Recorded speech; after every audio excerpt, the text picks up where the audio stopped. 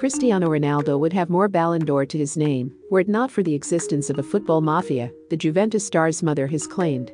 Along with Lionel Messi, the Portugal captain has won the Ballon d'Or a joint record 5 times and is on the 30-man shortlist to succeed 2018 recipient Luka Modric when this year's award is handed out at a ceremony in Paris in December.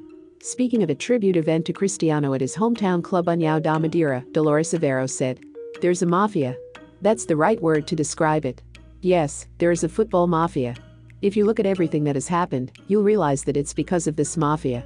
She continued, "If he was Spanish or English, they wouldn't do what they've done, but since he's Portuguese and from Madeira, well, this happens."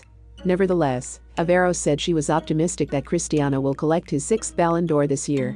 "I don't know if he'll win it, but I'm confident. I think if you look at everything he did last season, he deserves it." Is this true?